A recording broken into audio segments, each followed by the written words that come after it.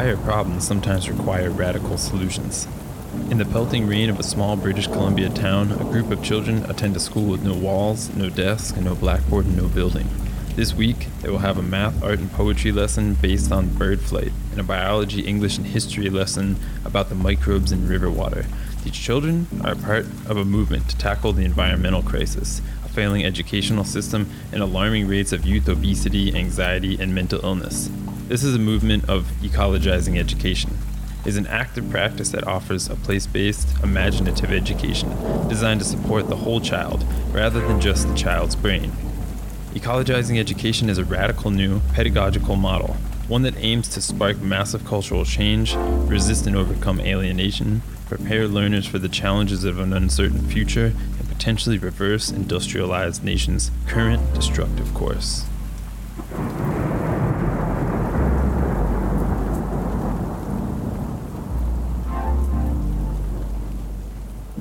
Greetings, everyone. This is your host, Josh Bennett, and these are Transnatural Perspectives.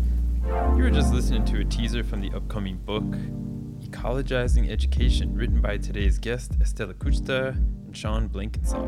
And we're going to talk more about them in just a moment.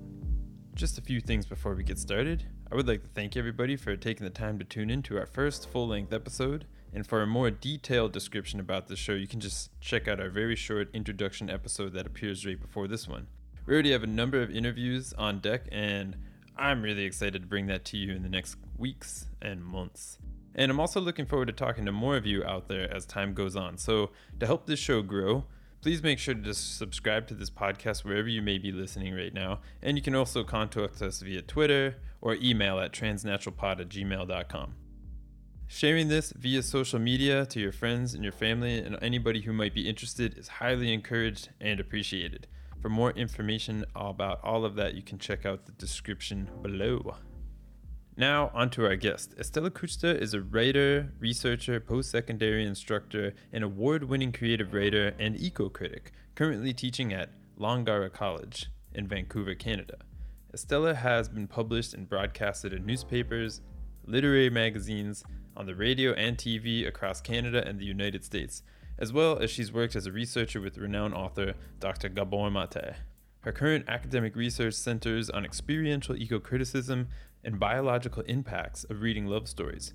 Her first novel, Finding the Daydreamer, is now available on Elm Books, and you can also order it at any of your local bookstores. Our other guest, Sean Blenkinsop, is an assistant professor in the Faculty of Education at Simon Fraser University in Vancouver, Canada. He's also co-director for the Center of Imaginative Education, the Imaginative Education Research Group, as well as the principal investigator at the Maple Ridge Environmental School Project, which is the subject of this book. Sean has a doctorate in philosophy of education from Harvard University, and his research interests are in the areas of imagination, eco-philosophy, and existentialism. He is also the editor of the book Imagination in Education, as well as on a team of editors of the book Wild Pedagogies, Touchstones for Renegotiating Education in the Environment and the Anthropocene. I should probably mention that you're going to hear this term wild pedagogies drop quite a bit in this conversation today, as well as other conversations in the future. So if you haven't heard about wild pedagogies before, let me just give you a little bit of a rundown. It is a term coined by the Canadian professor and researcher of outdoor education, Bob Jickling, say back in 2012, and it has been revisited, reworked, and revised a number of times by practitioners and throughout publications on the subject. Wild pedagogy essentially asks us to rethink our relationships with places, landscapes, nature, as well as rethink our concepts of wilderness, wildness, and freedom. It calls on educators and really everybody to take an activist role in challenging our human-centered and unecological status quo. You can learn more about it in the book Wild Pedagogies. Coincidentally, I first met Estella and Sean at the Wild Pedagogies Walking Colloquium in Finstad, Norway back in 2019, and that time was also a major catalyst for the creation of this show and a lot of other projects that we'll discuss in further episodes. That being said, it was a great pleasure to catch up with Estella and Sean and to hear how things are going and progressing with their project, Ecologizing Education. And stick around after the show for some reflection time. All right, everybody, thanks for listening and enjoy.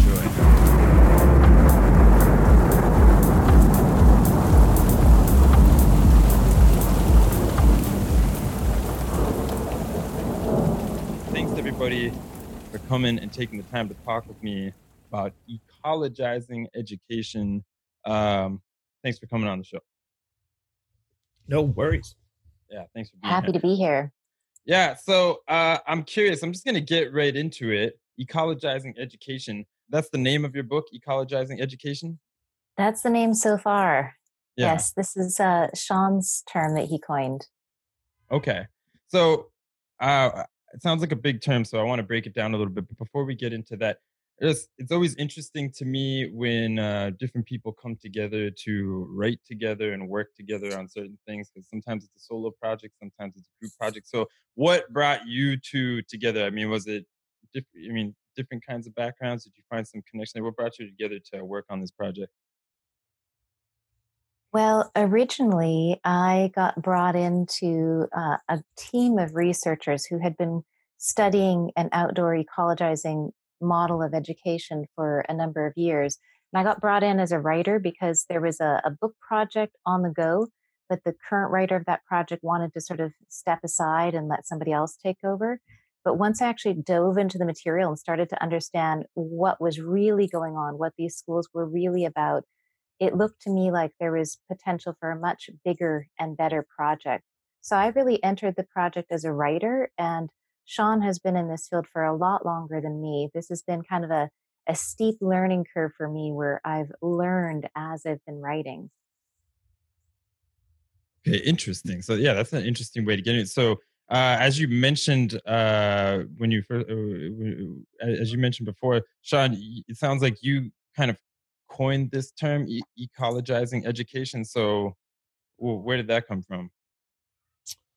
Where did it come from? I don't know if I coined it or not. I think people sort of think about it and try to kind of frame our notions of education in various kinds of ways. It comes out of my own sort of 30 years of experience as an environmental educator, outdoor educator, and then kind of philosopher of education. And my concern that the way in which education is playing out, particularly in the public sphere, at least here in Canada, but probably in Norway as well, is that it's recapitulating a kind of cultural norm that is actually problematic with regard to the natural world, with regard to the environment. So what I mean by that is that we have a kind of modernist, imperialist, colonialist cultural norm, however you want to frame that, that actually is, if not unaware and unthoughtful towards the environment, potentially violent and destructive towards the environment. And that one of the things that happens within public education, which I think is the project of education, is to like bring the young into the way in which the system currently operates. So public education as a field ends up recapitulating this problematic orientation towards the natural world. So the question for me then becomes, okay, how do you change education such that you bring the natural world into the conversation in a different kind of way? You position nature as a teacher, you recognize its agency, you see its sort of vibrancy, right? You think about it as being potentially part of the educational process and not simply a resource, not simply a product to be used, not simply a sort of inanimate utilitarian pile of stuff that humans can do whatever they want with. So the notion of ecologizing education is to go, okay, we need to think about how you'd actually, in some ways, sort of superficially, green education all the way down, and not just at a kind of level of recycling and picking up garbage, but thinking about it as a like philosopher of education, thinking about it through like what knowledge means and how you'd have to change knowledge and some of the root metaphors that exist within education that are environmentally problematic. So that's the sort of underlying idea anyway. Did that make any sense? Yeah, no, that was the good CliffsNote version of ecologizing education, I think. Oh, good. Yeah. But it's interesting, and just bouncing back to Estella real quick. So I mean, or how you all were working together on this. So you've been kind of, to me, it sounds like you is this like more like a phenomenon that you've been observing over a long time, or more like something that you've been participating in, Sean, or is it something that's like you're trying to push us towards as educators? Well, I think noting the way in which education is playing out problematically with relation to the natural world, that's sort of been something I've witnessed for a long time in my practice, in the way I'm working with kids and stuff like that. Trying to think about doing something differently at the kind of level of school culture has been a project for the last 10 years, maybe a little bit more, where about 10 years ago, we actually started a school, a kindergarten to grade 7 public school that had no building at all. So the kids were outside the entire time, right? And part of that project was to see if we could rethink education at kind of all levels and in all situations to make it more ecologically friendly, to make it more environmentally connected, to make it more steeped in the natural world. All right, and I'm going to be very interested to hear how that kind of looks in a picture. Like we can paint a picture of that in a moment. But I'm just curious on the other side. So you're coming from it from this like very like experiential. You've experienced this in your own life, and then you kind of developing that. Estella, from your side, being into eco criticism, being an eco critic. I guess you're dealing, if I got you right, are you dealing a bit more with literature that's like pre-existing? And do you see some kind of similar parallels between like the experiential education that Sean's talking about and this throughout like the literature you've been working with? It's an excellent question and maybe a little big for me to tackle in one big gulp. But Yeah. let me address little pieces of it. So I think that, touching on what Sean said, one of the things that compelled me as a writer when I first started hearing about the ecologizing education schools was this idea that, as Sean put it, it was designed for sort of seismic cultural change, a radical shift in the way that people engage with the natural environment. The idea that 50 years of environmental programs and organizations and nonprofits and studies have not really slowed down our trajectory very much, if at all. And so something's really not working on a very fundamental level with our cultural approach. And when I say our, I'm meaning the dominant Western North American cultural approach to the natural environment. And so something's really fundamentally not working with that. We need to shift it in a really big way.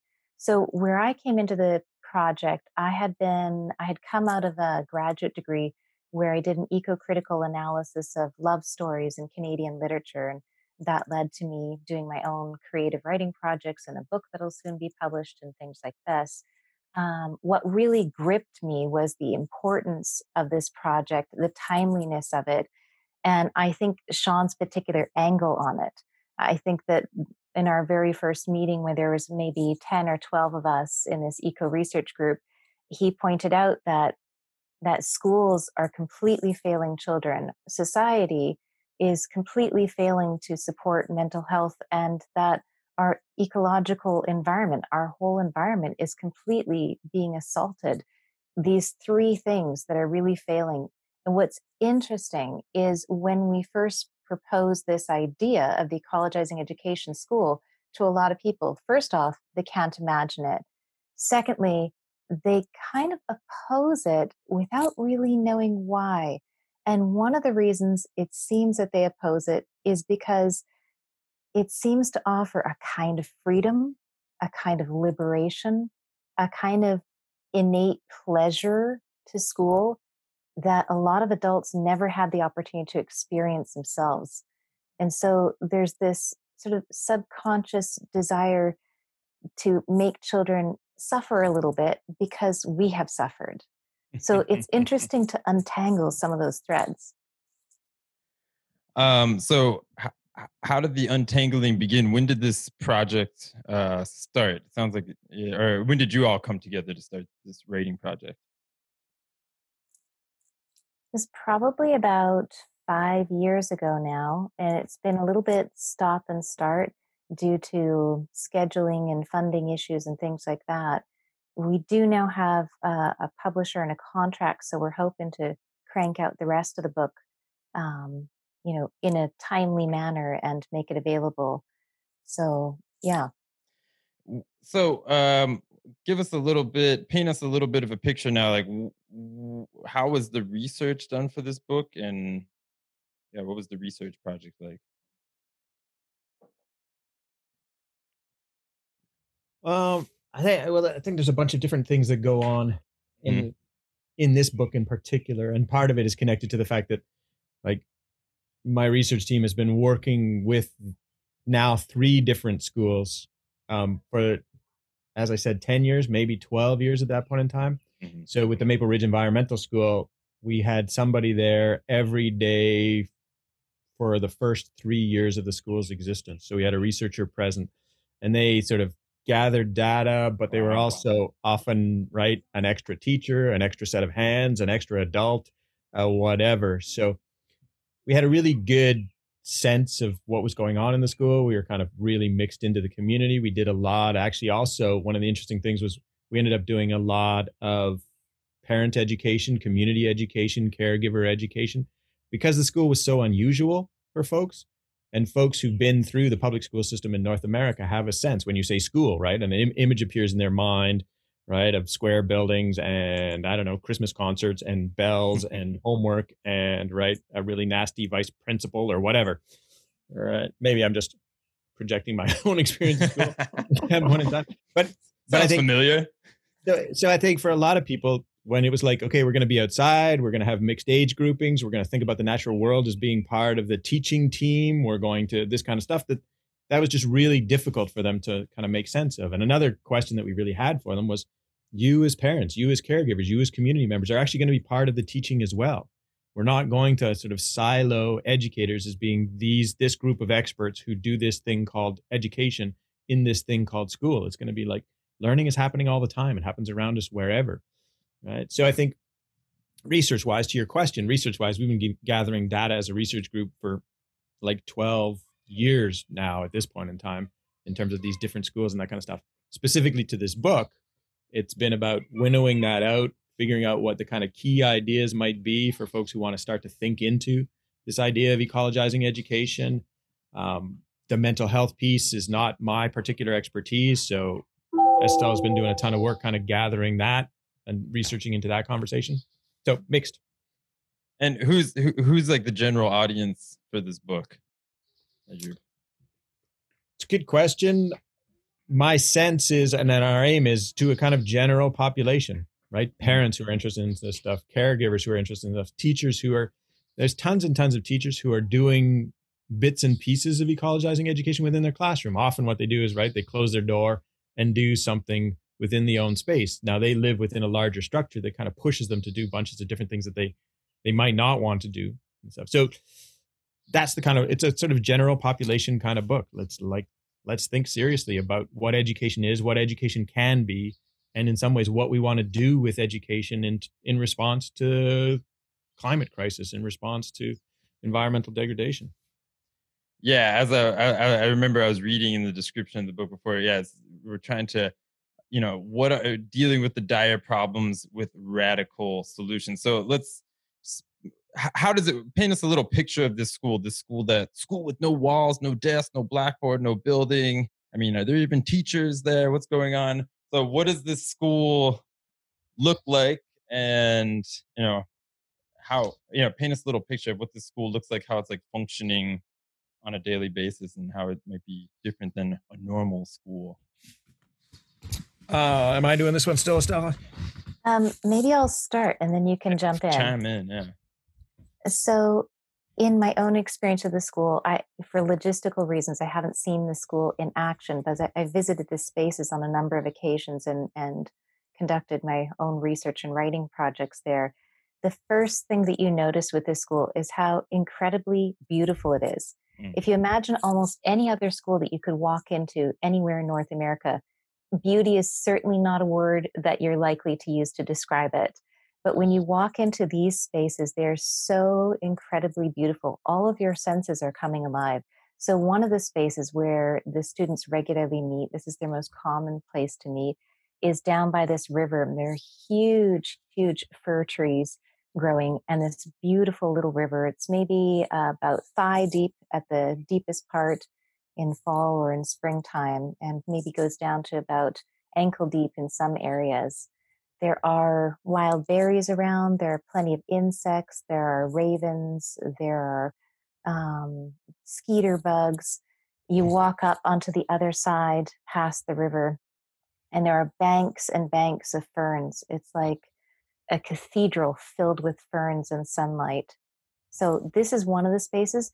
The other spaces has several different types of terrain, meadows and forests and hillsides and things like this. So I just wanted to point out how incredibly different it is to engage in an educational project when all of your senses, your whole body is invited to be alive, as opposed to what normally happens in a standard classroom where a lot of students, particularly those who are a little more sensitive, tend to shut down. The sound is overwhelming, the smells are unpleasant, the sights are, sort of gaudy fluorescent crayons, screaming yellows and pinks and things that are all just kind of overwhelming and something to be more tolerated for a lot of students rather than something that is very pleasurable. Wow, it sounds wonderful. And just to be clear, so this school, is it actually, I mean, is it actually no building there? Is it just a piece of land? Or how does this work? Yeah, for a long time there was no building at all. Because they're in parks, one of the sites they use has a kind of open gazebo kind of space. They actually made a partnership with one of the universities out here who has an old wood lot where they do their forestry programs and things like that. And in the corner of the wood lot, which is thousands of acres, they put up a yurt, which was something they could then lock so they could keep resources like library books. And if the kindergarten kids wanted to have a little quiet time in the afternoon because it had been rain, because we're a temperate rainforest too, so it may have been raining for the last 6 weeks nonstop, so they're tucked into a nice little warm spot for a little read in the afternoon or something like that. So that's in a couple of sites you have sort of some space to get out of the weather for a little bit, but no, for the most part there's no building at all and they're outside all the time. Wow. Sounds wonderful. I want to go to school there. Mm-hmm. Yeah, well, and I think to answer your question about sort of what a day looks like, I think Estella's point is really important, that because of the vibrancy and because of the fecundity and because of the richness sort of this sensory experience, then the world in which you're learning is actually part of the learning, right? Because the other thing that goes on is that the world responds, right? A couple of deer will walk through the field, right? Or a bear will go across, or the salmon are spawning. So the creek is splashing like crazy and there's things flipping around and stuff like that. So there's actually, versus a kind of a regular classroom where, it's pretty quiet. There's not a lot of action, right? The books on the shelves aren't responding and things like that, right? The diversity of color. So in some ways, part of the school and part of the day has a sort of responsive nature to the natural world as teacher. Mm-hmm. So what's going on, right? Teachers may come with an idea. Well, we're going to do X, maybe go for a hike, maybe spend some time talking about mathematics in a kind of open space using tree rings or something like that. And then all of a sudden, they come across a set of deer tracks across a kind of icy trail. And then it's talking about tracking and it's talking about how the deer are sort of making sense of the world at this point in time. So there is a level of spontaneity to the kind of learning, which then means for teachers that they have to think less in terms of, this is my lesson plan, here are the ends I'm getting to, and kind of driving in that direction, and more in terms of, okay, this is what's happening as part of the learning. This is what the kids are excited about. If I ask good questions, then these learning outcomes will appear. So they're still honoring the kind of provincial guidelines and what the Ministry of Education wants for the learning. But in some ways, the whole process is reversed. There's a sort of, we figure out what the learning was as the learning is happening, rather than making predeterminations about what the learning is going to be and then pushing a particular lesson down the conversation. That also then means that the school kind of thinks about time differently, right? If the crew is having a great time doing their, individualized projects or something like that, and it seems to continue to flow, there is no bell that says, okay, now you stop and move to history, right? Which means that the teachers and the educators can kind of follow the flow of the learning that's happening at that point in time. And you could spend the entire morning, putting together a play that you're going to perform for the parents in the afternoon related to, the Huckleberry cycle or whatever, right? That kind of thing. Does that make sense? So there's a different sense of time at that point in time, a different sense of space, a more expansive notion of what teacher might be and how learnings might appear, right? But also what happens is you get two kinds of decentering. One is the decentering of the human. So the human is no longer the only thing that's important in the conversation, because kids are taught, look, we can't just pick up and squeeze every single salamander we see, right? We need to be respectful. We're in their homes, right? Yes, let's watch them. Let's learn from them. Let's connect with them. But let's also honor them as beings that have lives and existences and agencies and in some ways rights at that point in time. So that's a decentering of the human as being sort of the sort of center of the conversation. Early on, the teacher spent a lot of time thinking about that, because there is in environmental education a sense, even when you bring the natural world in as teacher, of saying, okay, so what is the natural world teaching us? As if the natural world were simply something just waiting there for humans to show up to be taught, right? So that was a decentering piece. The other decentering piece, and I think that was really interesting for the human teachers, was a kind of decentering of them as the expert, as the knower, as the decider of everything.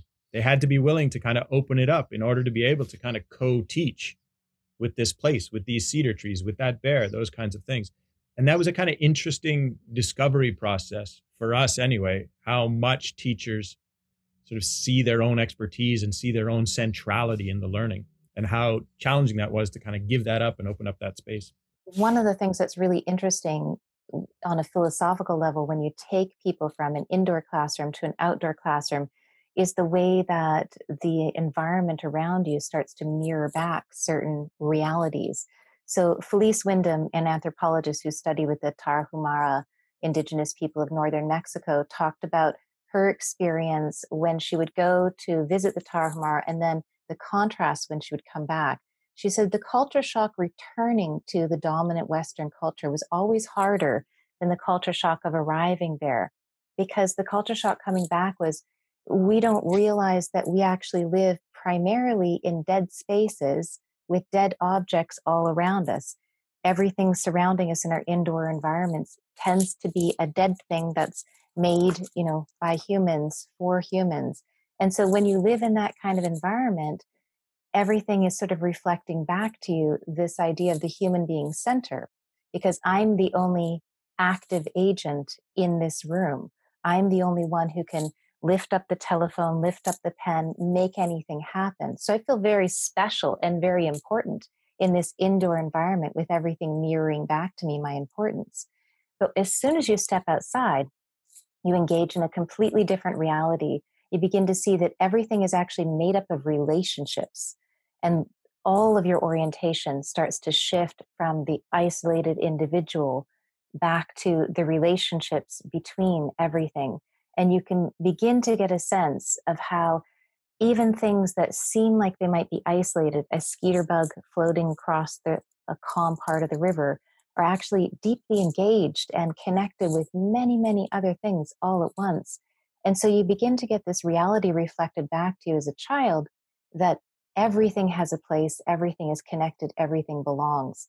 And you can see then how that might translate to a child's sense of belonging in the world as well.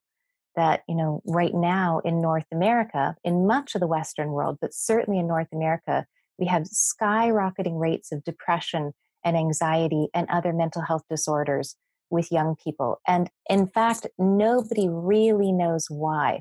Our best researchers have tried to track it down and thought, well, I think it's a little bit of this, it's a little too much social media, and it's a little bit of this, it's a little bit too much time indoors, and it's a little bit of this, it's a little too little uncertainty about what's happening in the future. But really, we don't know the main reasons. And they're so deeply entangled, in my opinion, with what is going on in the natural environment. We tend to treat children's mental health and adults' mental health as an individual problem, so that if an individual child, a teenager, say, is suffering from depression, we think that that's something wrong with that individual. But in fact, how can any sane, sensitive, connected human being be alive in this world, in the state that it's in, with the extent of our ongoing tragic environmental degradation, and not feel that in part of their body on some somatic level? So treating the individual for these types of situations is, in my opinion, really a sad approach. And I think that reorienting to a world that is relational, where we realize the connections, where we take responsibility for those connections, where we realize our own obligation to other beings, is going to be a much more, a much stronger foundation from which to hopefully engage better with the natural world. What I'm curious about is I feel like a lot of people who are in environmental education and researchers and outdoor education and this whole genre of education, many of us are very concerned about, putting this kind of stuff into practice. And I mean, your book sounds like it's trying to provide some kind of response to the dire situation that the globe is, and the human race, and how they're interacting with the natural teachers. So how does your book how does your research respond to that? Does it offer us some kind of I was not one of the researchers who went out to the school and studied. That Mhm. work was done by a number of other people.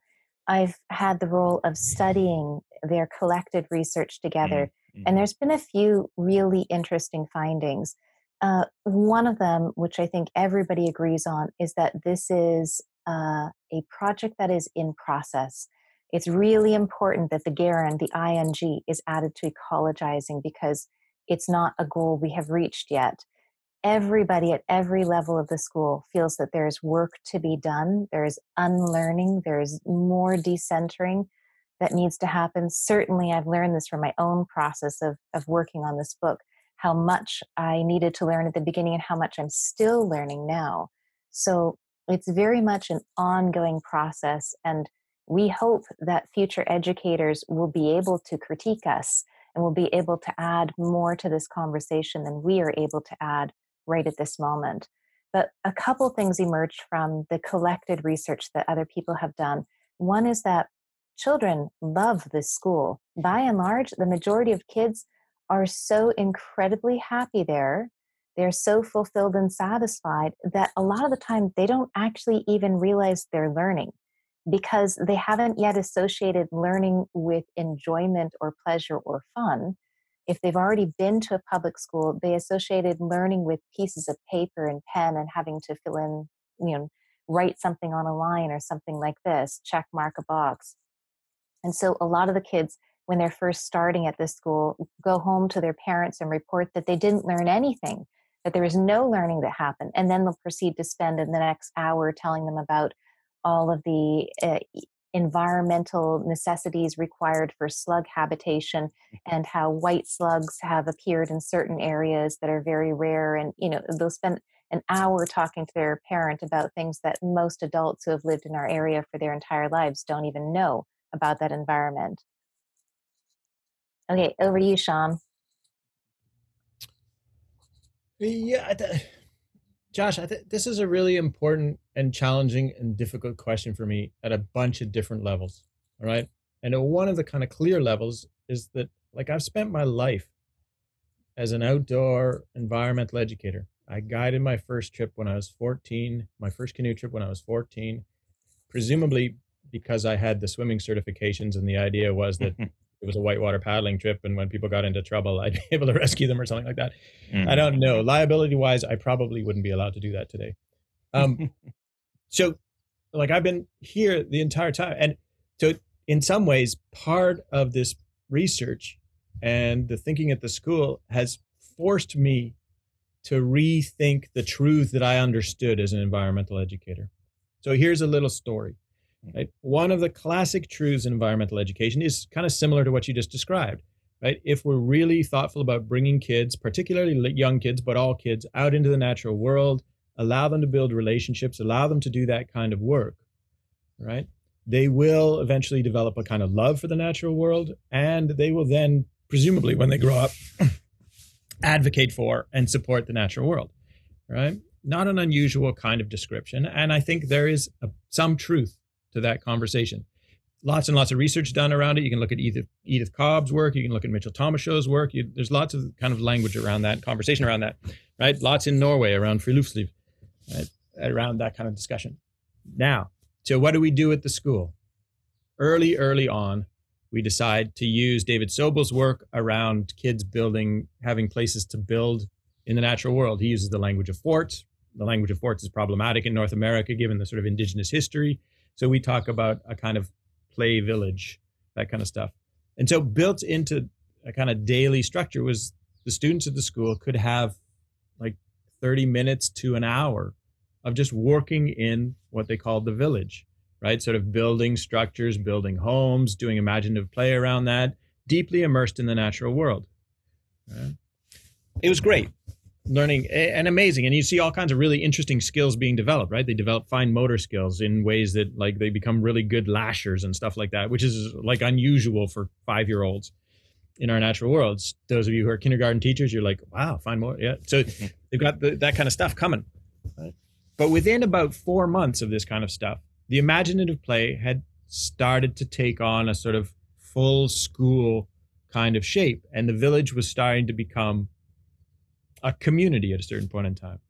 But it was a community that had a single leader, a kind of authoritarian leader, which was an older boy at the school.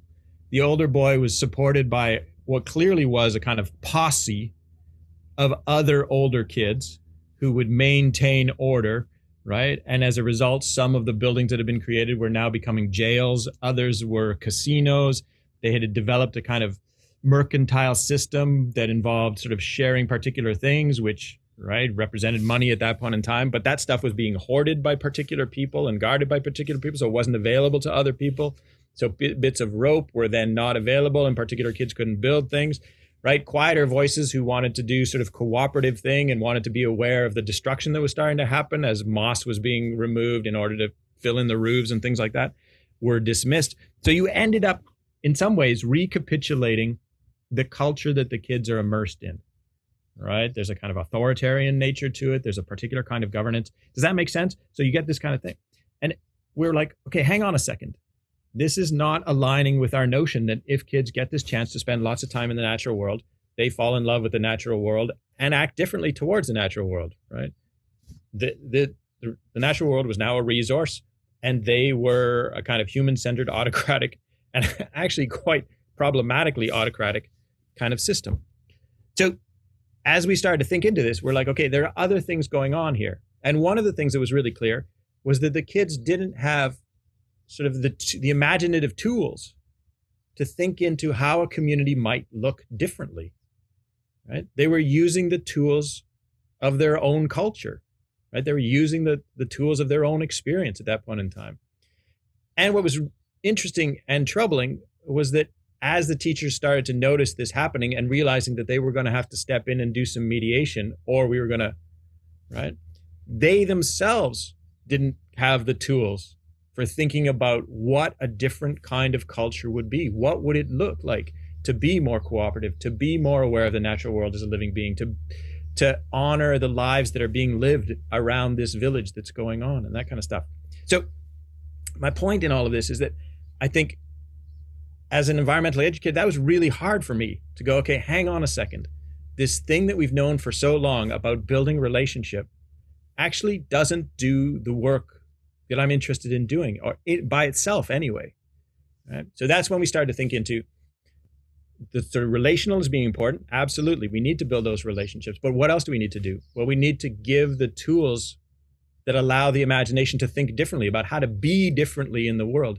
And not only to be differently as an individual in the world, right, which is a lot of environmental education is focused on that, right? How do you change your behavior as an individual, right? How do you get people to recycle more? How do you get people to, but the more important question I think for us became, how do you be differently in the world as humans and as a community? And that's a much bigger and much more challenging question, and one that I think environmental educators tend not to ask as clearly and as continuously as we need to. The problem is not just a problem of tinkering with the culture as it currently stands. The problem is actually changing the larger culture. So that means this changing of what it means to be human, this building of relationship, and we tended to add a critical conversation to the discussion. And the critical conversation involved positioning the human being as a colonizer in relation to the natural world. And as a result, as educators, that brings up a whole lot of other work that you need to do. What does it mean to think about your culture and then yourself as being privileged in relation to the natural world? What privileges have you gained as a result of that? I don't know if that helps, but those are the kinds of questions that we ended up asking. We needed to think differently about the idea of relationship. We needed to think differently about kind of criticality and the relationship between human and the natural world. And then we needed to think differently about the project of education. And in Wild Pedagogies, when we talk about sort of teacher as being activist, that's a piece of that conversation. You have to think differently about what the culture is you're creating.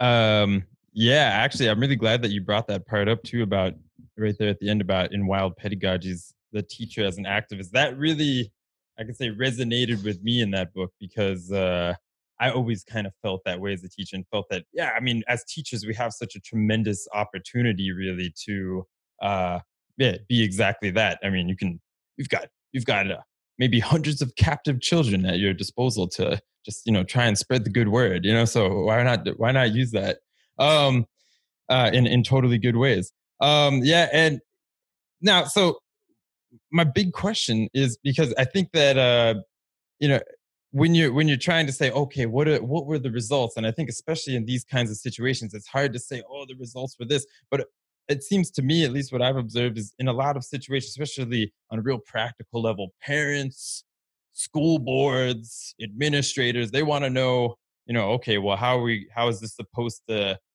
fit into our school system or into our, our framework here. So, I mean, do you see a way forward? I mean, especially when you think about how the place where you were researching, it seems like a very ideal, like super ideal place to have this kind of school and a place to do research about this kind of education and just create such a wonderful project. But I mean, as we know, like, most of the world is living in big cities, urban areas.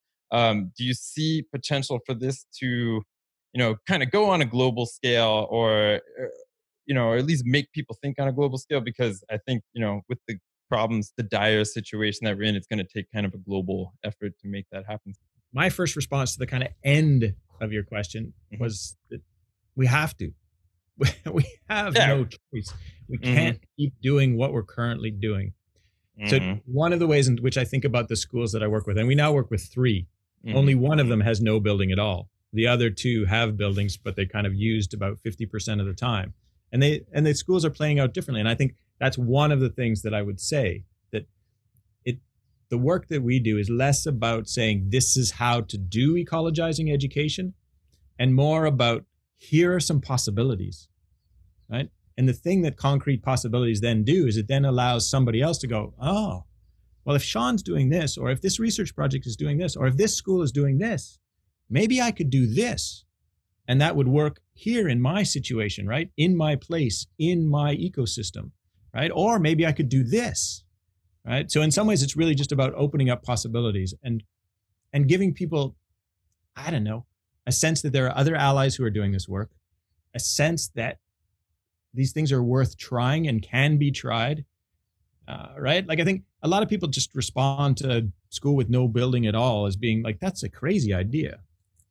But it's like, I can say, look, it did happen. It still happens. It's been going for 10 years, and it's got a waiting list of twice the size of the number of students that are currently there, right? So it's working. But that doesn't mean you go and do a school with no building.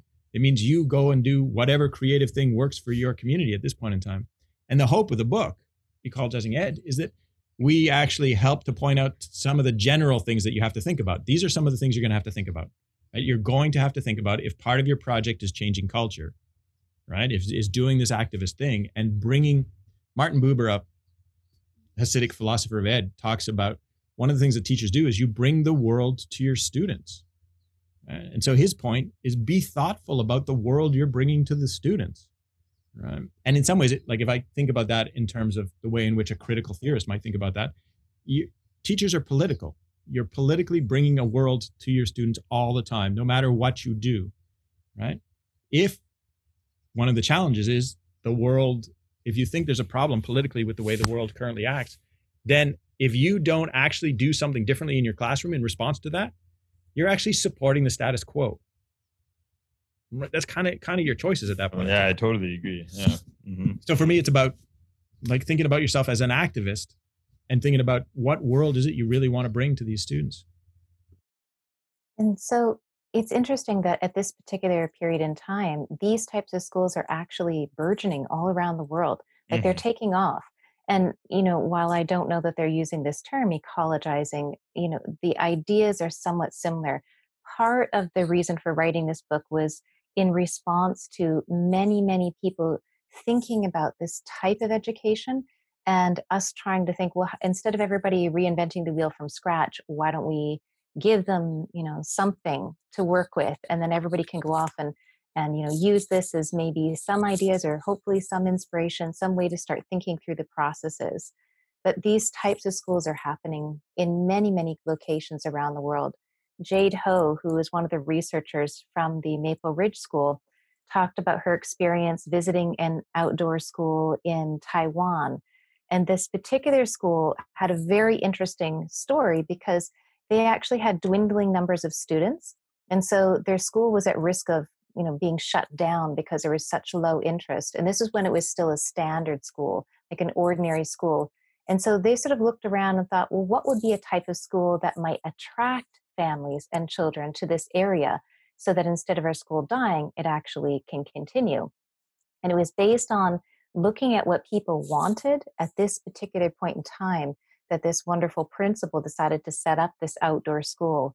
And Jade describes it as a school that is set right next to the ocean and right next to a bird sanctuary.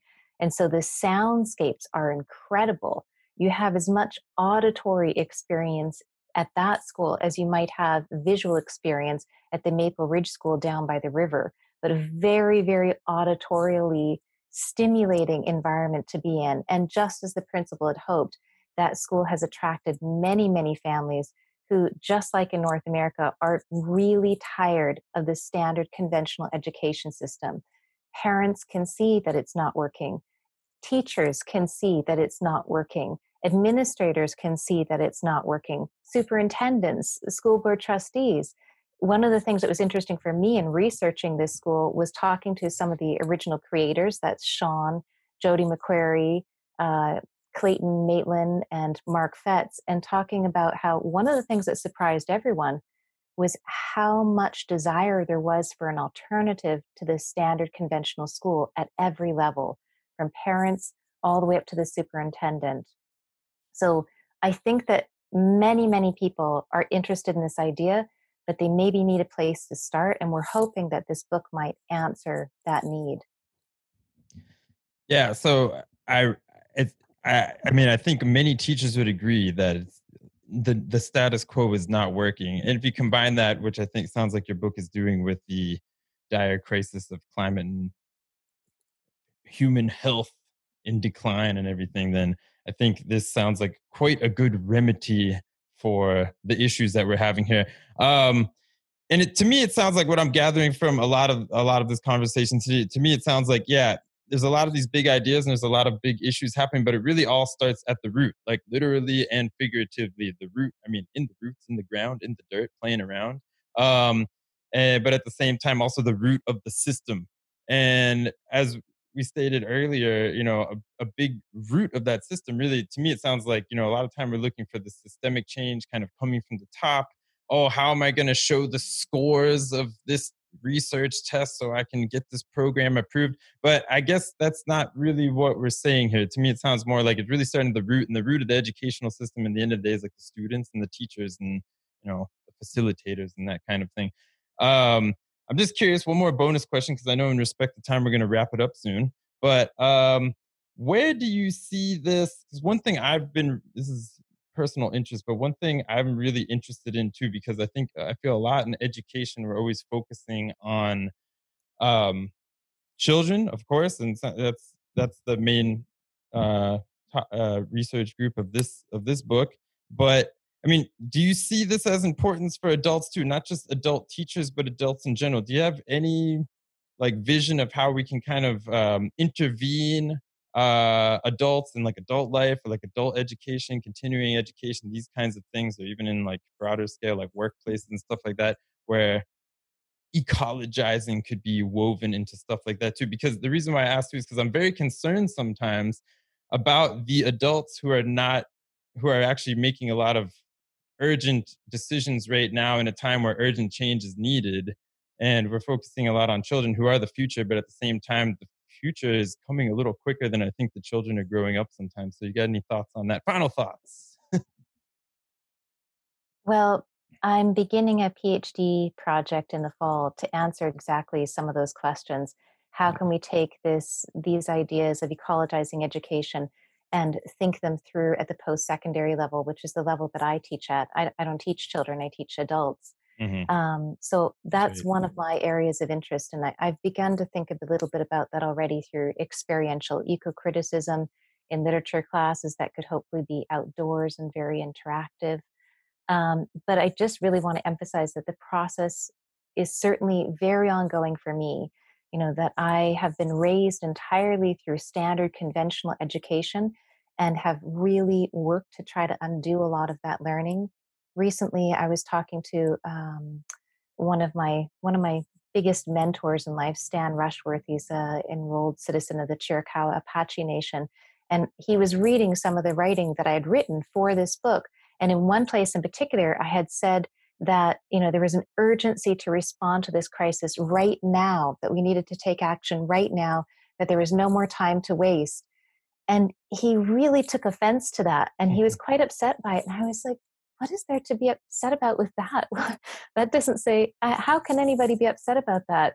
But he said that idea of time is a large part of the problem, that having the idea that we have no more time to waste right now is sort of this idea that time is very linear, and linear notions of time actually are not very supportive of our ecological world.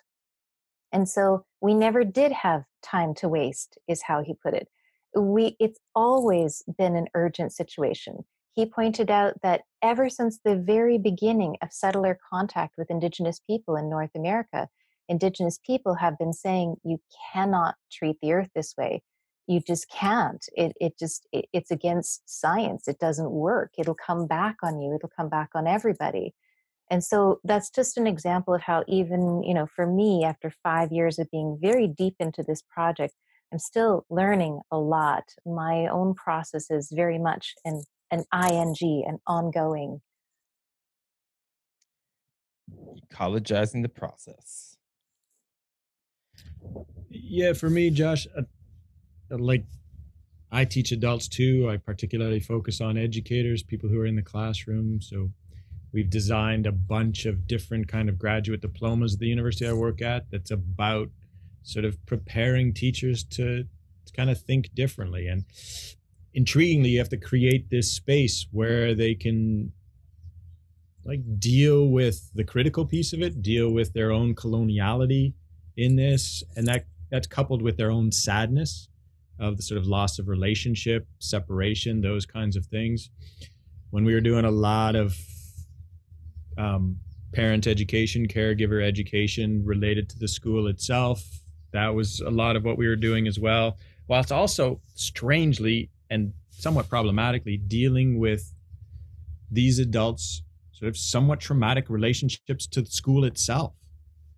Right? That these folks were like, they saw school as being oppressive and problematic and all these other kinds of things in their own lives.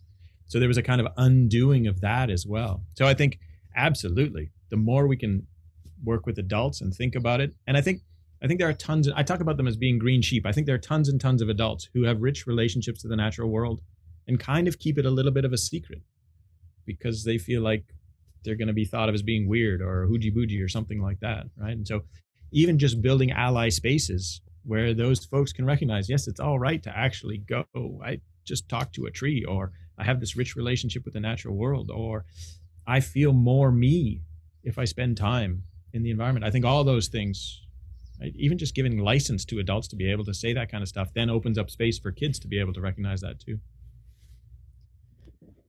Fantastic. Well, everybody, thank you so much, Sean and Estella, for coming to talk today here in this conversation. And I think we have a lot more to talk about in the future. So thanks again for coming by, and hope to hear from you again soon. Thank you. Thanks, John. I look forward to the next conversation.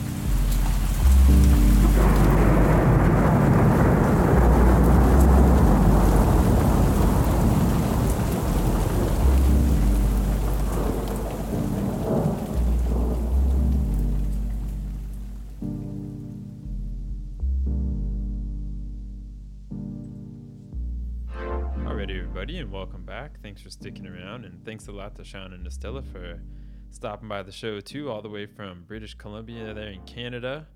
And I will make sure to leave links to their materials and their books in the description of this podcast, as well as some links to some other things that we referenced.